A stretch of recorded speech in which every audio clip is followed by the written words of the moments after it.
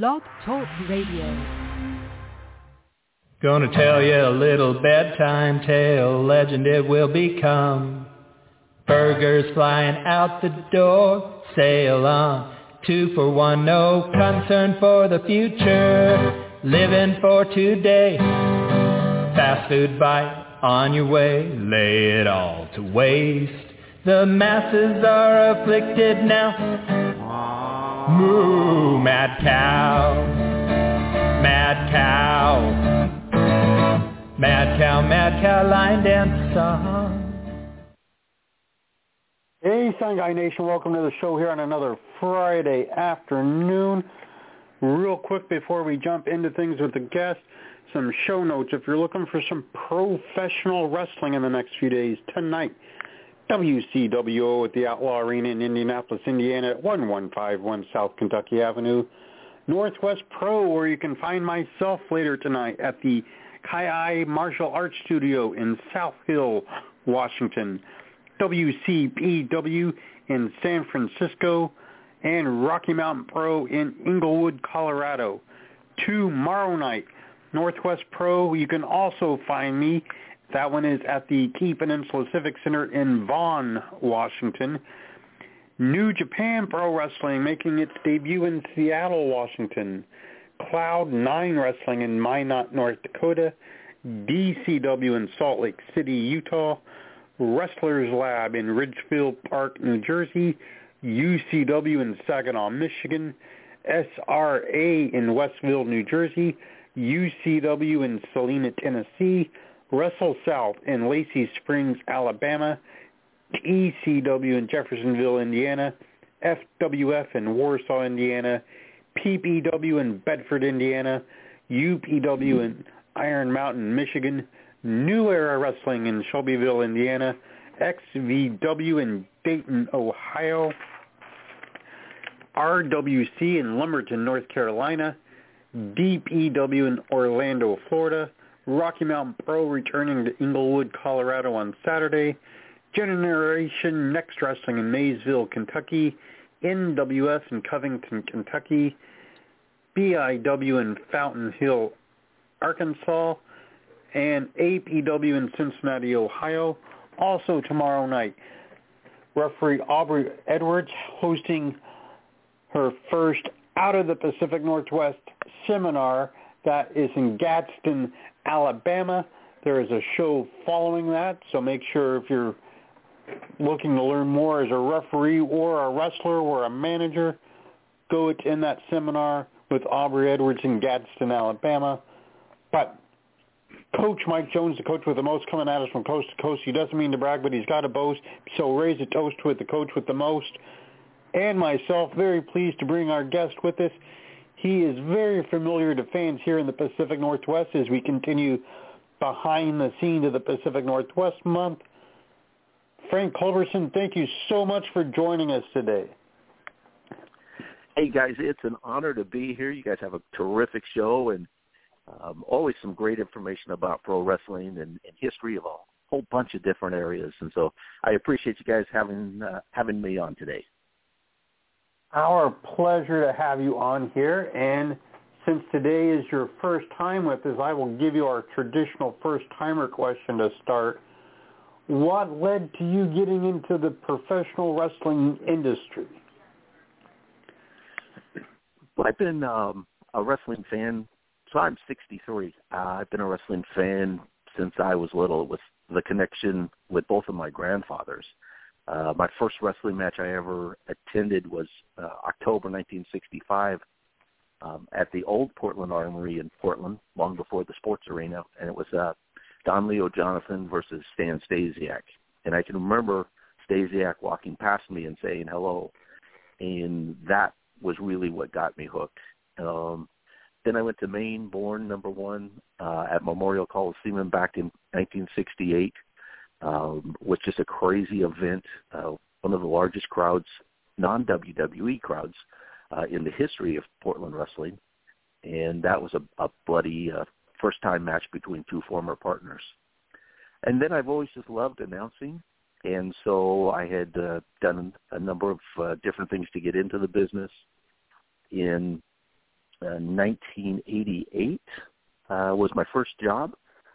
Billy Jack Haynes's Oregon Wrestling Federation had folded. A new promotion came out called Pacific Coast Championship Wrestling. They had a TV show. I sent in an audition tape and became one of the announcers. We had Rip Oliver, Tiger Chung Lee, Brian Adams, Kamala came in. Some guys, really good journeyman wrestlers like Moondog Moretti and Joey Jackson. It was a really fun show, but not really long-lasted, as it competing against Don Owens was a bit of an uphill battle. But that was my first entrance in, and since then I've worked for a number of promotions from 1988 till about end of 2006, 2007. Now, you talked about always wanting to be an announcer. Did you have any wrestling idol as far as announcers that you looked up to? Were you looking to the Portland announcers for inspiration, or did you watch some of the national guys like the Gene Okerlunds and the Tony Schiavones for inspiration, or was it all your own basic style and they weren't really a factor in it? That's a great question. So on the national level, I liked Gordon Soley because he called the action, was very straightforward. Frank Bonema in Portland, a longtime announcer before Don Koss, was a big influence just because he was entertaining but not over the top, and he focused in on the action, so he never made it about himself, as some announcers tend to do sometimes. Because I've always told people that I was never going to get into an angle where I would get beat up or something, because people aren't going to pay money to come and see Frank Culberston in the ring, but they're going to come to see the Grappler or Luther or Roddy Piper. And so I think for my own style, I like to make sure that the action is called. I come from a sponsorship background as well. So knowing that you have to get your sponsors mentions in and keep the action going and focus on what is upcoming to keep the viewers interested, I think that's kind of the style that I hope to have come up with, and it's worked out pretty well for me. Now, after Don Owens had left the wrestling business and Sandy Barr shut his version of Portland wrestling down, you sort of took the mantle of Portland wrestling in the early 2000s or somewhere thereabouts. What was it about reviving Portland wrestling as a promoter that appealed to you? So in 2001, I was the business manager at the time, what's now the CW, but at the time was the WB television affiliate in Portland, Oregon. We had a studio that was not being used. So I talked to the general manager and I said, we need to make some income. We need a revenue stream from this big space. It's just being wasted. And he said, okay, so what do you want to do? And I said, Portland wrestling. He was not from Portland, from Kansas City, but he knew wrestling from, being popular back there. And he said, okay, put together a plan. So I did. Mike Rogers, John Clark, who at the time was the advertising manager at the station, and Ed Moondog Moretti went to commission meetings. And we asked the question, if we were just a television promotion, no ticket sales, and we were not running out shows outside of the studio, would we need a license? And they said no. So that's when we knew that we could get the go-ahead to go ahead and put the promotion on, because the company that owned the WB station at the time wasn't going to go through all the rigmarole of all of the filings at the time that the state required. So we put together, I got a hold of Ed Moretti and Mike Rogers, and we started putting together some plans. We got the Grappler involved, which led us to being able to have contact with the Rowdy One Rowdy Piper, and we were able to put together a pretty good show. It was very successful. We had some great talent. We had, Bryan Danielson. He probably did his very first television match for us. We have Luther, who now, of course, is in AEW, doing successful. He has a great Canadian crew, some guys up from California and some local guys. So it was very successful. It was a studio wrestling show. The ratings were excellent.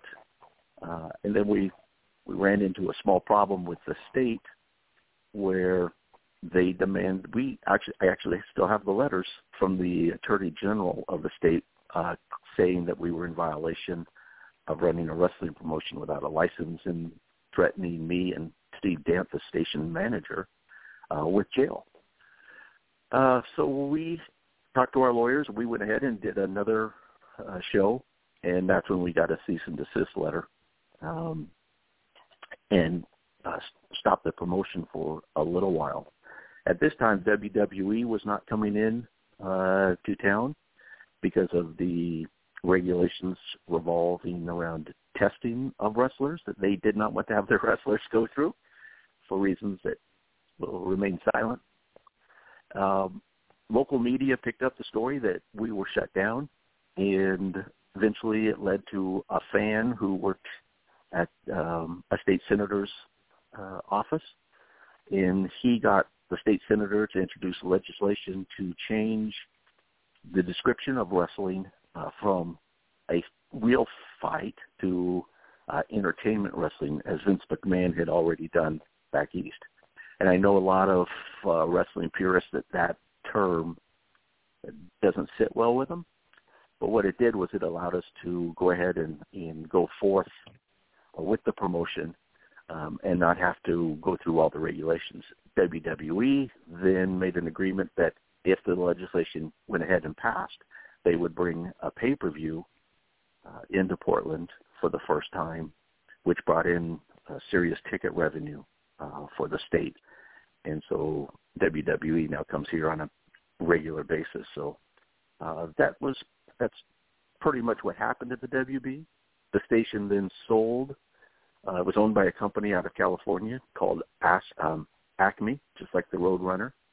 They sold to Tribune Broadcasting out of Chicago, which was a giant television conglomeration. They just came in and said, we don't want to do wrestling. Comcast Sportsnet contacted me and said, we do want to do wrestling, because they knew what the ratings were, and we had brought in a lot of sponsors that weren't currently on the WB station. So I quit my job at the WB and went off to do Portland wrestling on Comcast Sportsnet for a number of years, and had some really, really good success with some terrific talent until our main sponsor changed advertising agency, and they went in a totally different direction. And so that then 2008 was just around the corner with the .com bust, and interest rates and things were changing, and that's when we decided to go ahead and stop the show. Obviously, like you said, the state had the commission and there were a lot of regulations in place. One of the regulations that a lot of states have, including here in Washington, is a regulation on blood as it relates to pro wrestling. In the era we're in now, where we know more about bloodborne pathogens, the rules seem to make a little more sense to some people. A lot of people still think there's a time and a place for blood in wrestling. Some people will think that every show should have some blood on it still, like we did decades ago. When you were promoting Portland wrestling, did you have an official stance as far as blood on the shows, and was it in accordance to what the state regulations were, or did you have to come up with your own policies? How did the blood factor into your version of Portland wrestling? So before the state got involved with the WB promotion of Portland wrestling, we were not going to have blood on the studio shows. It was more because of the affiliation with the WB. They didn't want that sort of a product associated with their name. So it was, we did angles like a cigar burning someone's eye, things like that, but nothing in the realm of blood for the WB.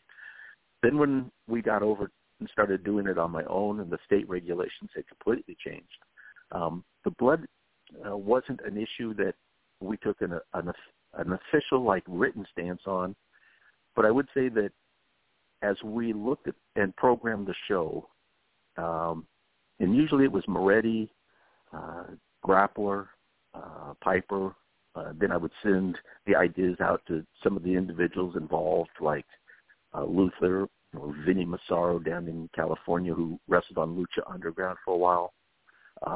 And we would look at those, and Mike Rogers, of course, and get some ideas, but we didn't have blood on a regular basis, because then it just becomes something that people expect.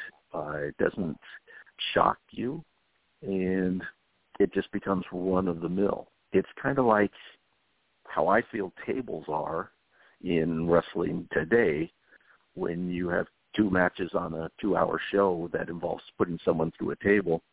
It's lost the value of the big pop that it had.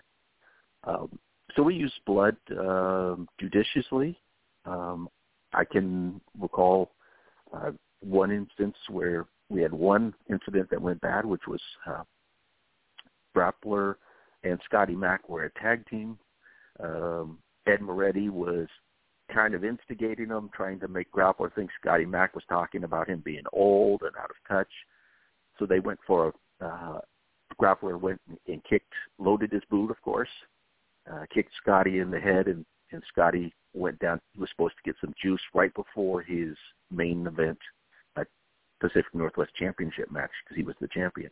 And Scotty admits he cut himself a little. It didn't go much at first, so he tried it again and went too deep. And so it was supposed to be an 11-minute match. And when he put his head up, I could see the blood squirting. So we had to make an audible, and he required 28 stitches. It was a spectacular amount of blood. People in the audience were amazed. They were shocked.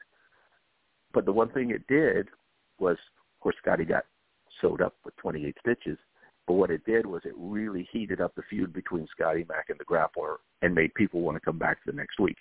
That's the purpose of blood. It's not just to be there. It's to further the revenue stream and further the story along the line. So we use blood when necessary.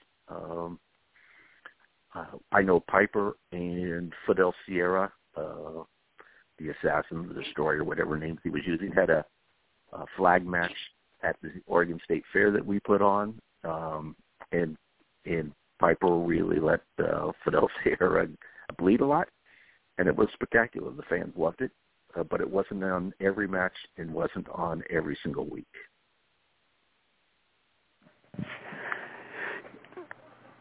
Now, one of the things in the modern era that has become sort of an irritant to a lot of fans is the non-finish of matches, especially the main event matches, where you'll have no contests and double disqualifications and that type of thing, where none of the stars actually lose an important match on television. It's been around for quite a while, but it seems to be something a lot of promotions will go to just to keep the stars from having to lose, so they can have the loss on a pay-per-view type of show. When you were running, did you have an opinion on using sort of the non-finishes on television, or were you a fan of more traditional win-loss type of structure?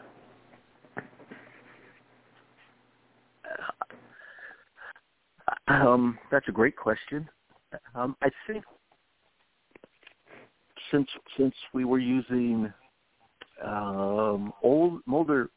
mostly older school people to help book, Grappler, Moretti, Mike Rogers. So that is pretty much ingrained, Piper, into who they are and as their view of wrestling. So we used mostly, I would say most of our matches were finishes, but it wasn't about if a big star couldn't lose. As Ed Moretti says, if you read Excitement in the Air, Ed Moretti's interview, you'll know that he talks about he didn't worry about ever losing a match because he knew how to get his heat back, whether it was immediately after the match or in a post-match interview or an interview the next week or in his next match, he could get his heat back. So part of the reason why today's fans don't enjoy that is because they've gone to protecting the quote-unquote stars.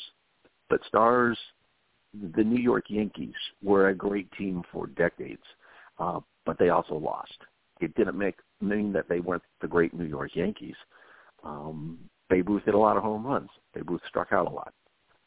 For modern people of the Seattle area, I'd say Dave Keeneman hit a lot of home runs, but he struck out a whole lot. So I think times evolve.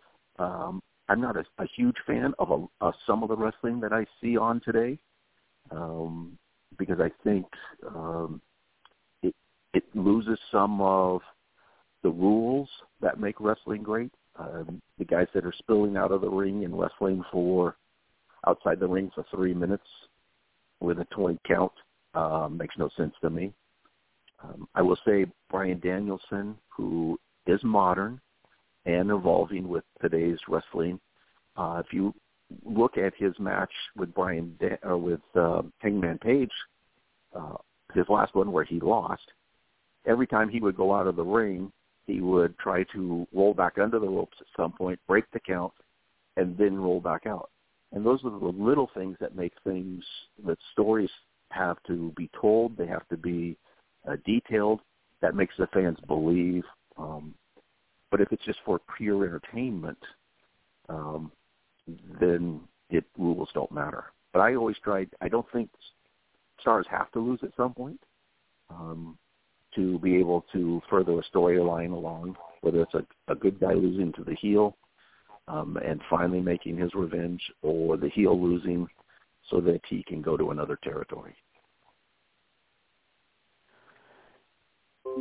One of the people in the history of Portland wrestling that has influenced sort of what we would consider veterans today here in 2022 in the Portland area is Sandy Barr. He trained a lot of the people that are still active that have been around for 20 to 25 years. A lot of people that aren't from the Pacific Northwest may not realize how important he actually was to wrestling in the Pacific Northwest for probably close to 30 years plus, but he very much was. What type of legacy do you think Sandy Barr does have here in the Pacific Northwest, and what type of legacy do you think he should have on a wider scale? And so that's Sandy is for me is an icon in Portland because I watched him on television as a referee along with Shag Thomas, occasionally donning as he did much younger in his career, and he was a great trainer of wrestlers. The modern fan doesn't know much about him because there isn't lots of footage of Portland wrestling. Rich Patterson has saved some, so there are some episodes from the 70s, but mostly 80s and on, so you don't really get to see Sandy Barr. But those that know Sandy, know of his sons, Jesse and Farron, and of course Art, know that he had a great influence in wrestling. You look at Art Barr when he left, not only does Beetlejuice in Portland, when Roddy turned him into Beetlejuice. But when he went to Mexico and had an amazing run as a tag team there, he influenced what tag team wrestling was in Mexico that has now influenced what tag team wrestling is in certain parts of the United States. I think if you look at people that worked on Sandy's shows, they know that Sandy was very professional. He didn't put up with a bunch of nonsense in the ring. He knew what he wanted. And whether it's a Lou Andrews or an Ed Moretti that worked for him, or I think of a Tony Kozina, who many people might not know, but good friends, helped train Davey Richards, helped train Kyle O'Reilly, who now, of course, has gone on to great things. Kyle O'Reilly, and now in the AEW, but was in NXT. Of course, Davey Richards was Ring of Honor world champion. We used Davey. In fact, one of his first television matches was at the Portland Wrestling that we did on Comcast. But Tony is now in Australia. He runs with New Japan Pro Wrestling, the Fale Dojo, and he is training great wrestlers over there. He learned from Sandy. He learned trained by Matt Bourne and by Billy Jack and by Bart Sawyer here in town. So the legacy that Sandy has is being passed on through generations of wrestlers. The wrestlers that Tony teaches in Australia will then be able to one day teach other wrestlers. So his legacy maybe isn't well known like a Don Owen, but Sandy has an influence in wrestling that'll go on for years and years. Now, when you got into promoting, you, like you said, had a background in television. On the independent level, it is very, very hit or miss if your typical independent wrestler or referee or manager or what have you understands how to work as far as a TV production rather than just a live show. A lot of people don't understand, for example, that timing has to be just right. A lot of people don't understand camera shots and being in the right place at the right time for the camera shot to work rather than just for the fans that are in attendance. There's a lot of things that a lot of independent wrestlers don't fully know how to do as far as television production.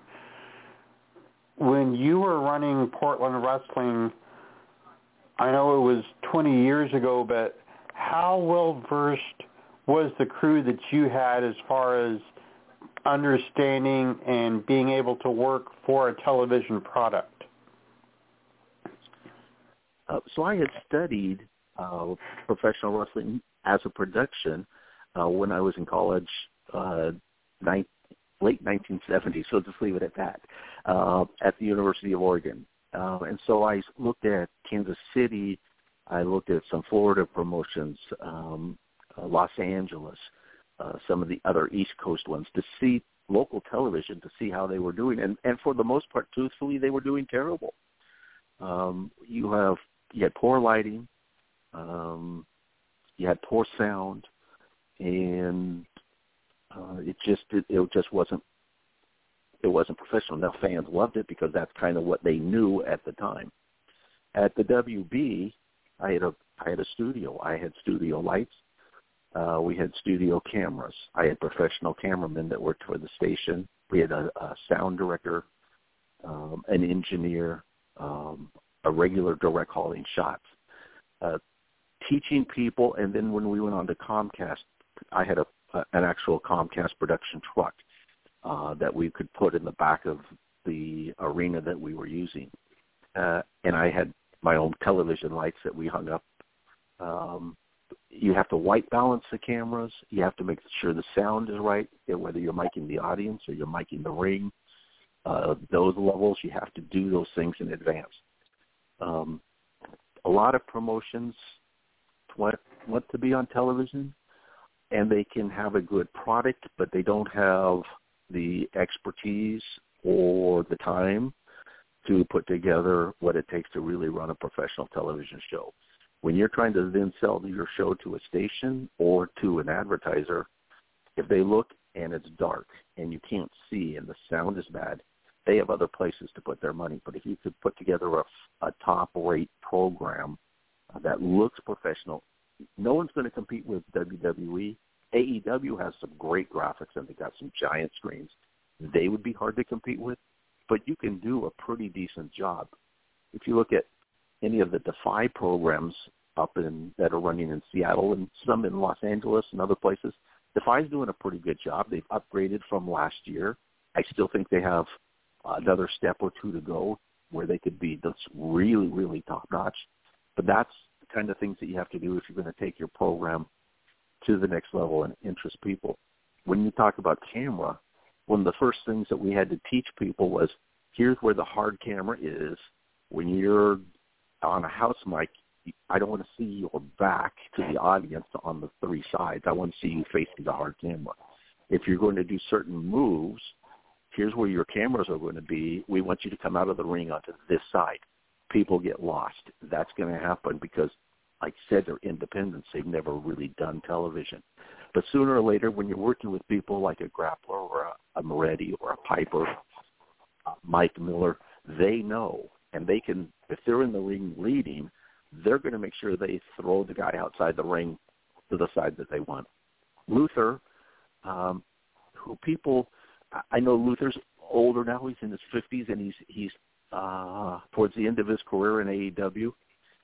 Luther in the 90s and early 2000s was spectacular.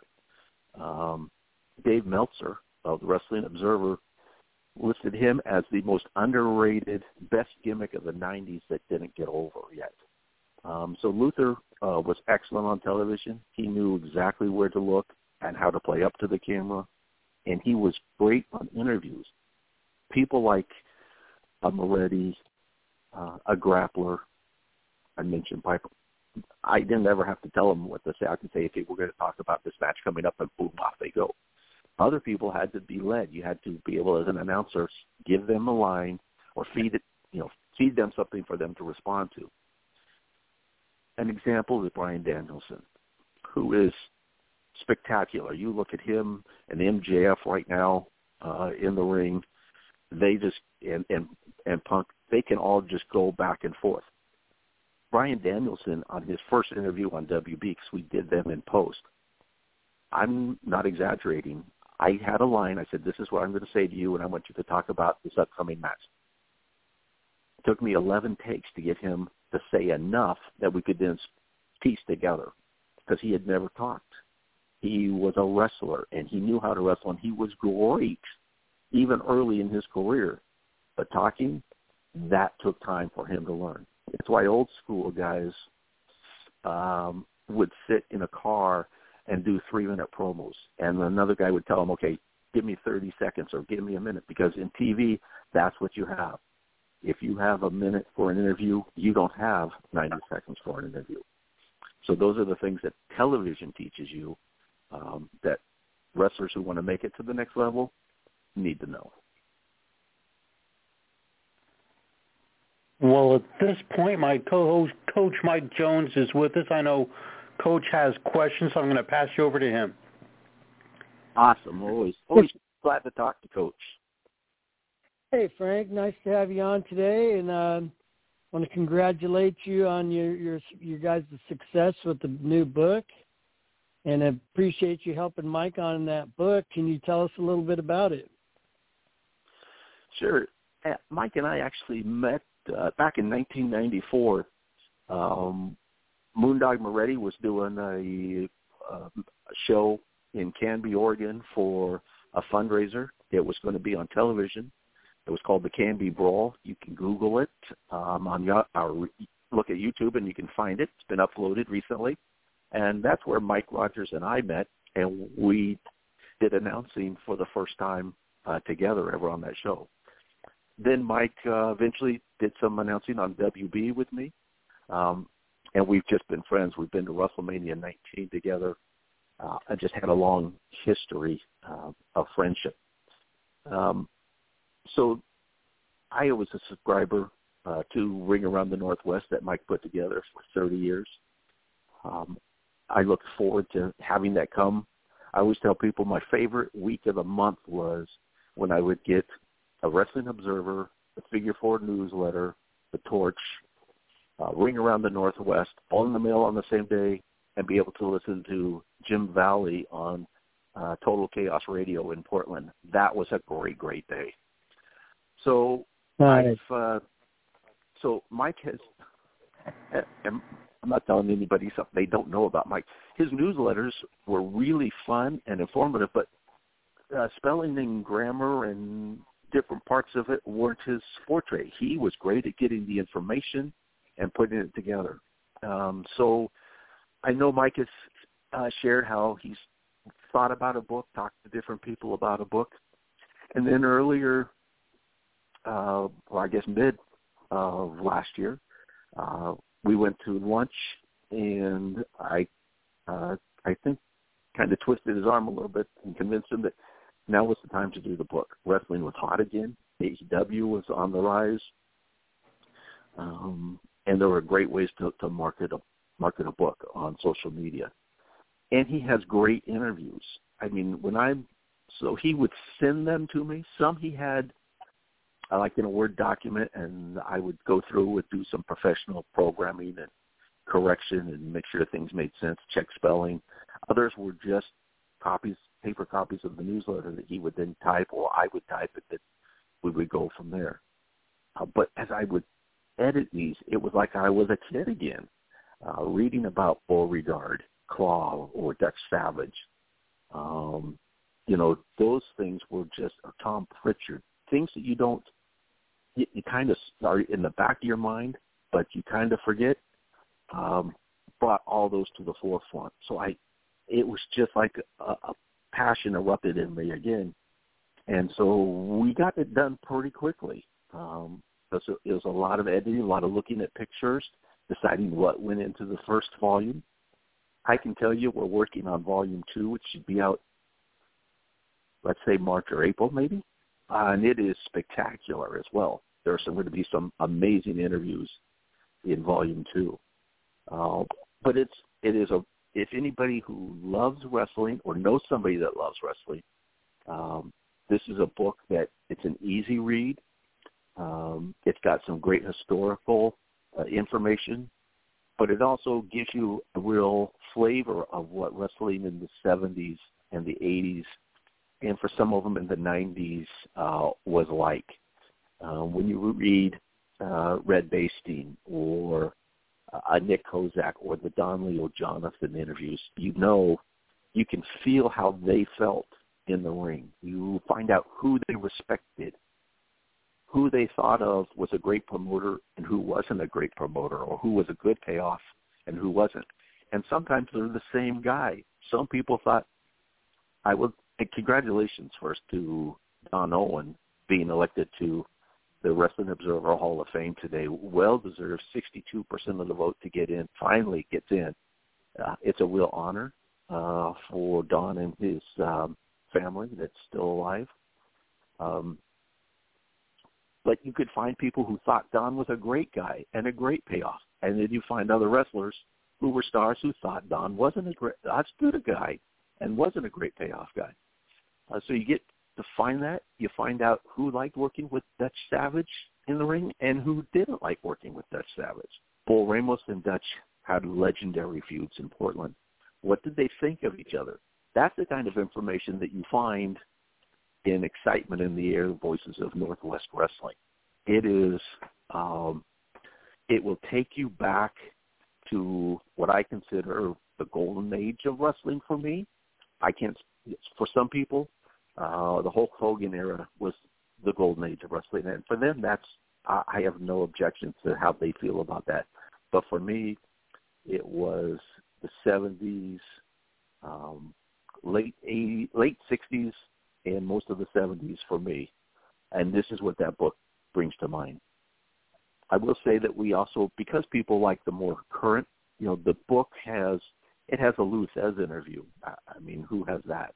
It has an interview with Don Owen, one of the maybe only interviews he gave to I'll use the term sheet writer because that's what Don did, because Don was not a fan of sheets at all. But that is in the book. Bryan Danielson, who had been in the Super 8 tournament, had wrestled in the ECCW, and was going back home to live with his mom to go to junior college because he thought his career was in the Northwest. Little did he know at the time that he would become one of the biggest stars in the WWE and main event WrestleMania. So you have that. Bryan Alvarez from the Wrestling Observer, Figure 4 newsletter, is a great guy, not a big guy, and he talks about how he started and how it came to when he knew it was time to stop. But a great interview. Current guys, Scotty Mack, who is a phenomenal talent at ECCW in Canada, is in there. And then Kyle O'Reilly, who had been just locally trained by Tony Kozina and was working with Davey Richards, as I mentioned. He thought he was going to be wrestling in ECCW in Canada for quite a while. So you never know where their careers are going to go, but you get to see where they started. And for some of the guys, you get to see where they ended. Yeah, and you're right. I used to look forward to the Ring Around the Northwest and other ones like that, too. Every month it was like a highlight, waiting for that day. And then myself, I've been starting to write a book myself. I went and hired a publishing marketing coach, Patrick Snow, and since then I've learned a lot, and I continue to learn more. Especially, I learned a little bit from Matt Legit and from Mike Rogers. Last week was on, and it was an honor for me to be one of his interviews. And so, who were some of the people that you admired growing up in wrestling?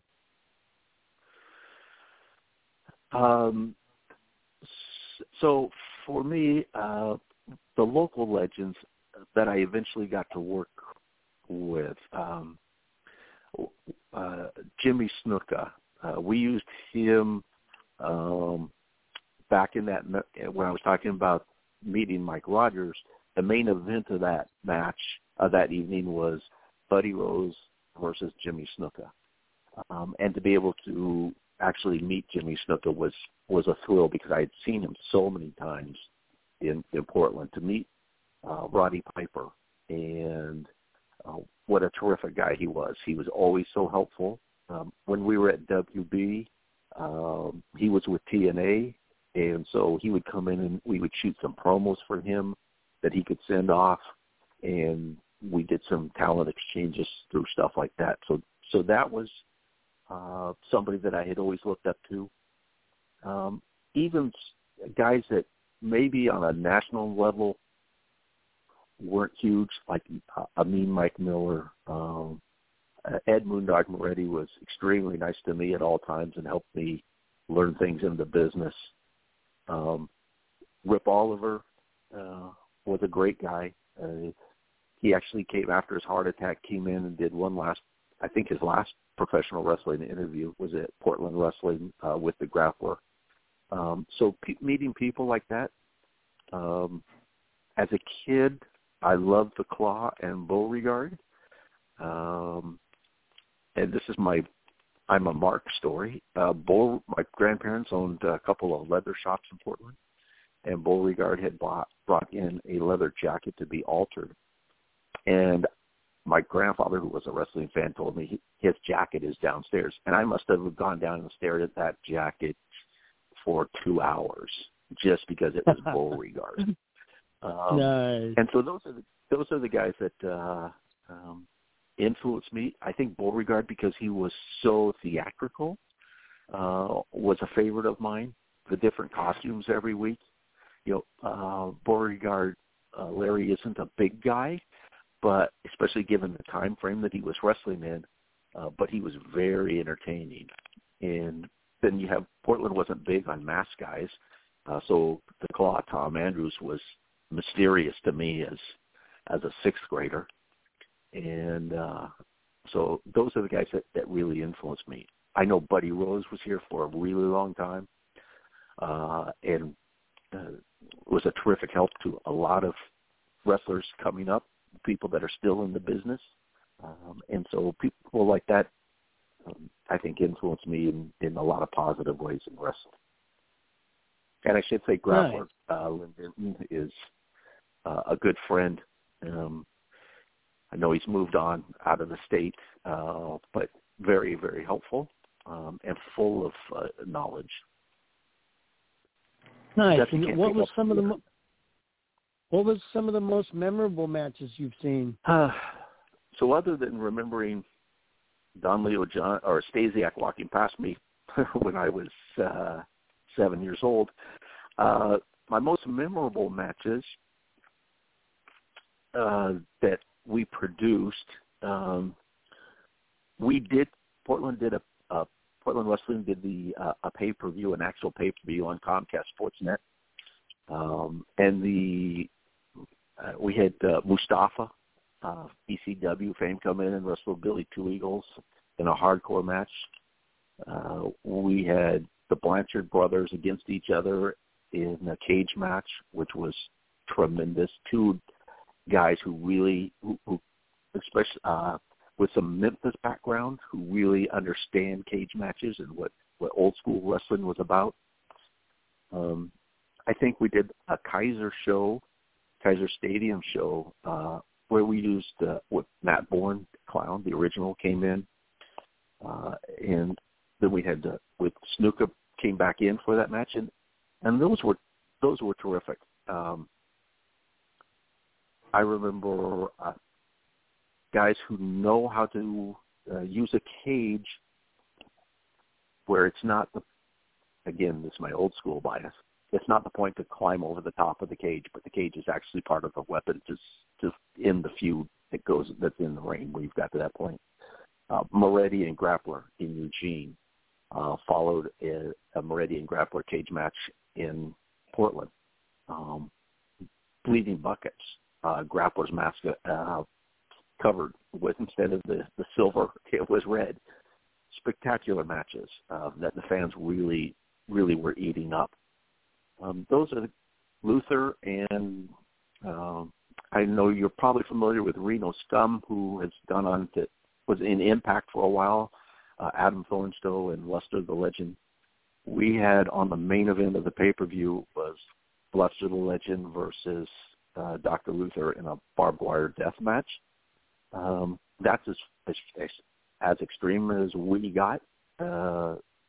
People who think it's fake barbed wire, we bought it at a farm store out in Troutdale. We wrapped the ropes. Shauna, who you probably know, put the gloves on and helped wrap that ring. Shauna's always a great friend to any promotion in Portland as far as getting the ring set up and doing the things necessary for a promotion that go unnoticed. So thanks, Shauna, if you're listening. But that match was spectacularly bloody and the end of a feud. So those are the kind of matches that I remember. I will tell you, the lady that would be my wife for 29 years at the time, I took her she loved wrestling. We went to the Portland Sports Arena and saw the Sheep Herders against Piper and Martel in a cage match. And she was screaming her head off, and it was super, a Sheep Herder match. You know how those were back in the day, not the WWE Sheep Herders, but old school Sheep Herders. And I remember that match because it was extremely violent, extremely bloody. But that's how I knew she would become my wife, if she liked that sort of match. Nice. All right.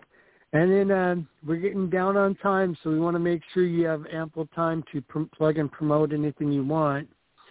So make sure you do that before we're done. And also, we have a couple standard questions that we like to ask. I'm sure Sign Guy would like to know, what's your favorite coffee? My favorite coffee?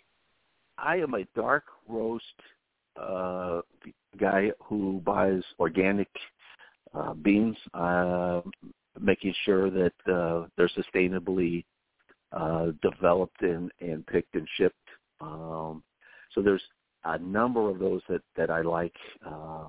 If I'm out and about, I'll go ahead and drink Starbucks dark roast if I have to. But other than that, I look for a dark organic coffee, black.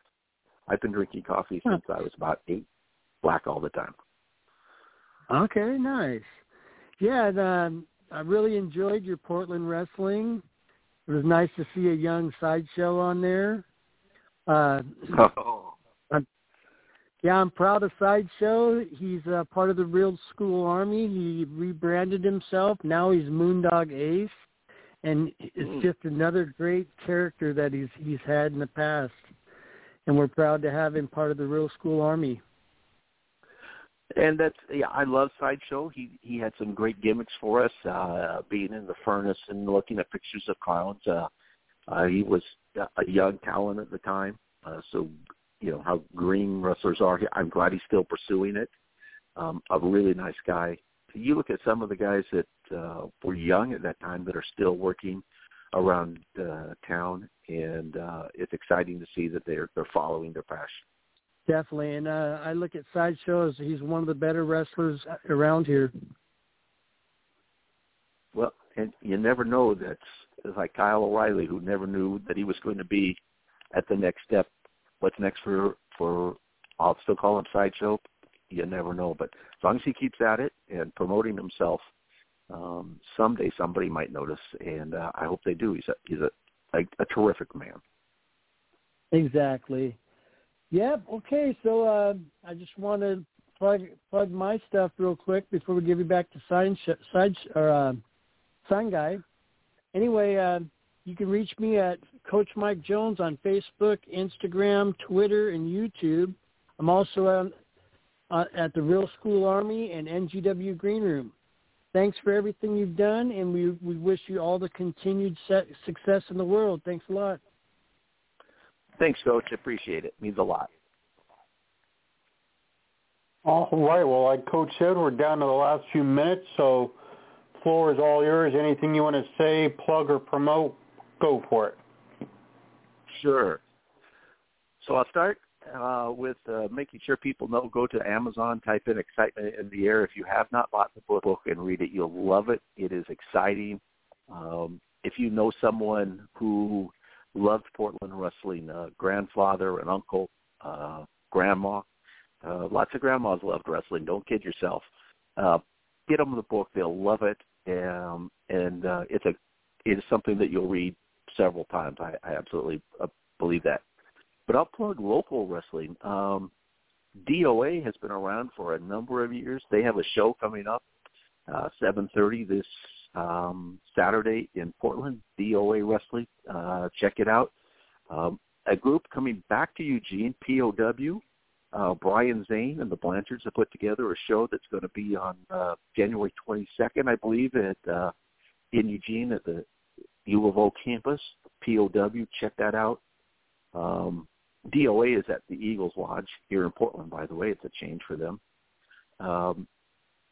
Defy, if anybody loves some independent wrestling that's really solid, Defy Wrestling has their 5th anniversary show coming up in February. It's in Seattle at University of Washington at one of the halls there. Please check it out. It's spectacular wrestling. Really well done. The promoter loves wrestling. And they got this guy helping do interviews called Jim Valley. And I got to say, I've been a fan and friend of Jim Valley's for a long time. Since we first started talking back in 2001 at the WB.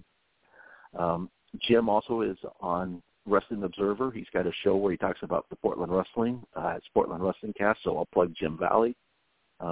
Jim, I know you're out there.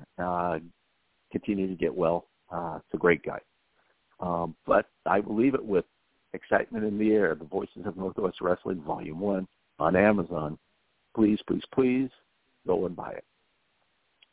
And I want to thank you for having me on today. It's been a pleasure. It's a great show. You guys do a remarkable job, some real professionalism. And so I appreciate the opportunity to come on. I guess I should give a shout-out to Mike Rogers. Mike, thanks for letting me edit the book. Hey, Frank, and how do people get a hold of you? On Twitter, Excitement Air, Excitement Air, at Excitement Air. They can get me on Twitter there or on Facebook as Frank Culberston.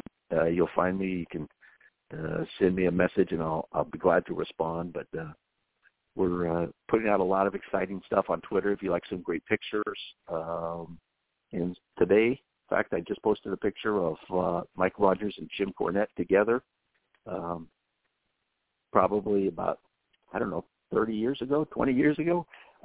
But stuff like that we're putting out all the time on the Twitter account. So Excitement Air or Facebook, Frank Culberston. And Mike Rogers has Facebook as well. Nice.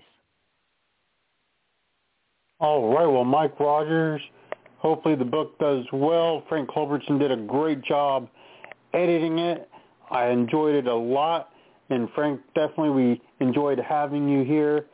It was a great time. Hopefully we'll get the chance to do this again. I don't know why it took us so long to get you, but definitely glad you were here today. Not a problem. I'm sure we'll be talking again right at the release of Volume 2 coming up. Absolutely. We'll do it for Volume 2. Fans, if you've not gotten the book after we've discussed it at length over the last couple of weeks, remedy that. Get the book. Lots of fun. Reprinting of some old interviews. There's guys that are still on television to this very day in there. Guys that were big in the 60s and 70s and even before are in there. It covers a wide gamut, so pick up a copy of it.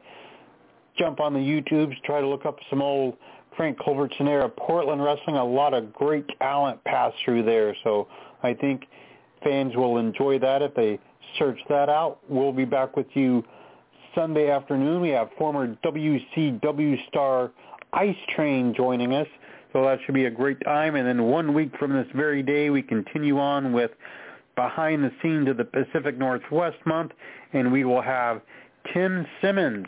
He is merchandise table manager at Blue Collar Wrestling. He is timekeeper sometimes. He runs the music. He does a lot of the behind-the-scenes things that a lot of fans may not take into consideration that is needed to run a successful show, but it definitely is. He'll be with us, so make sure you have plans to be with us. You can find me at Northwest Pro tonight. Paragon will be back in town to defend his Washington State title that he is taking all over the country to defend. So tonight at the Martial Arts Dojo in Southville, tomorrow back at the Civic Center in Vaughan. So find me there. Get out there, support your local independents wherever it might be. New Japan hitting Seattle tonight, so if you're in our area, you got choices. Stay safe out there, and we'll talk to everyone soon. Stay tight.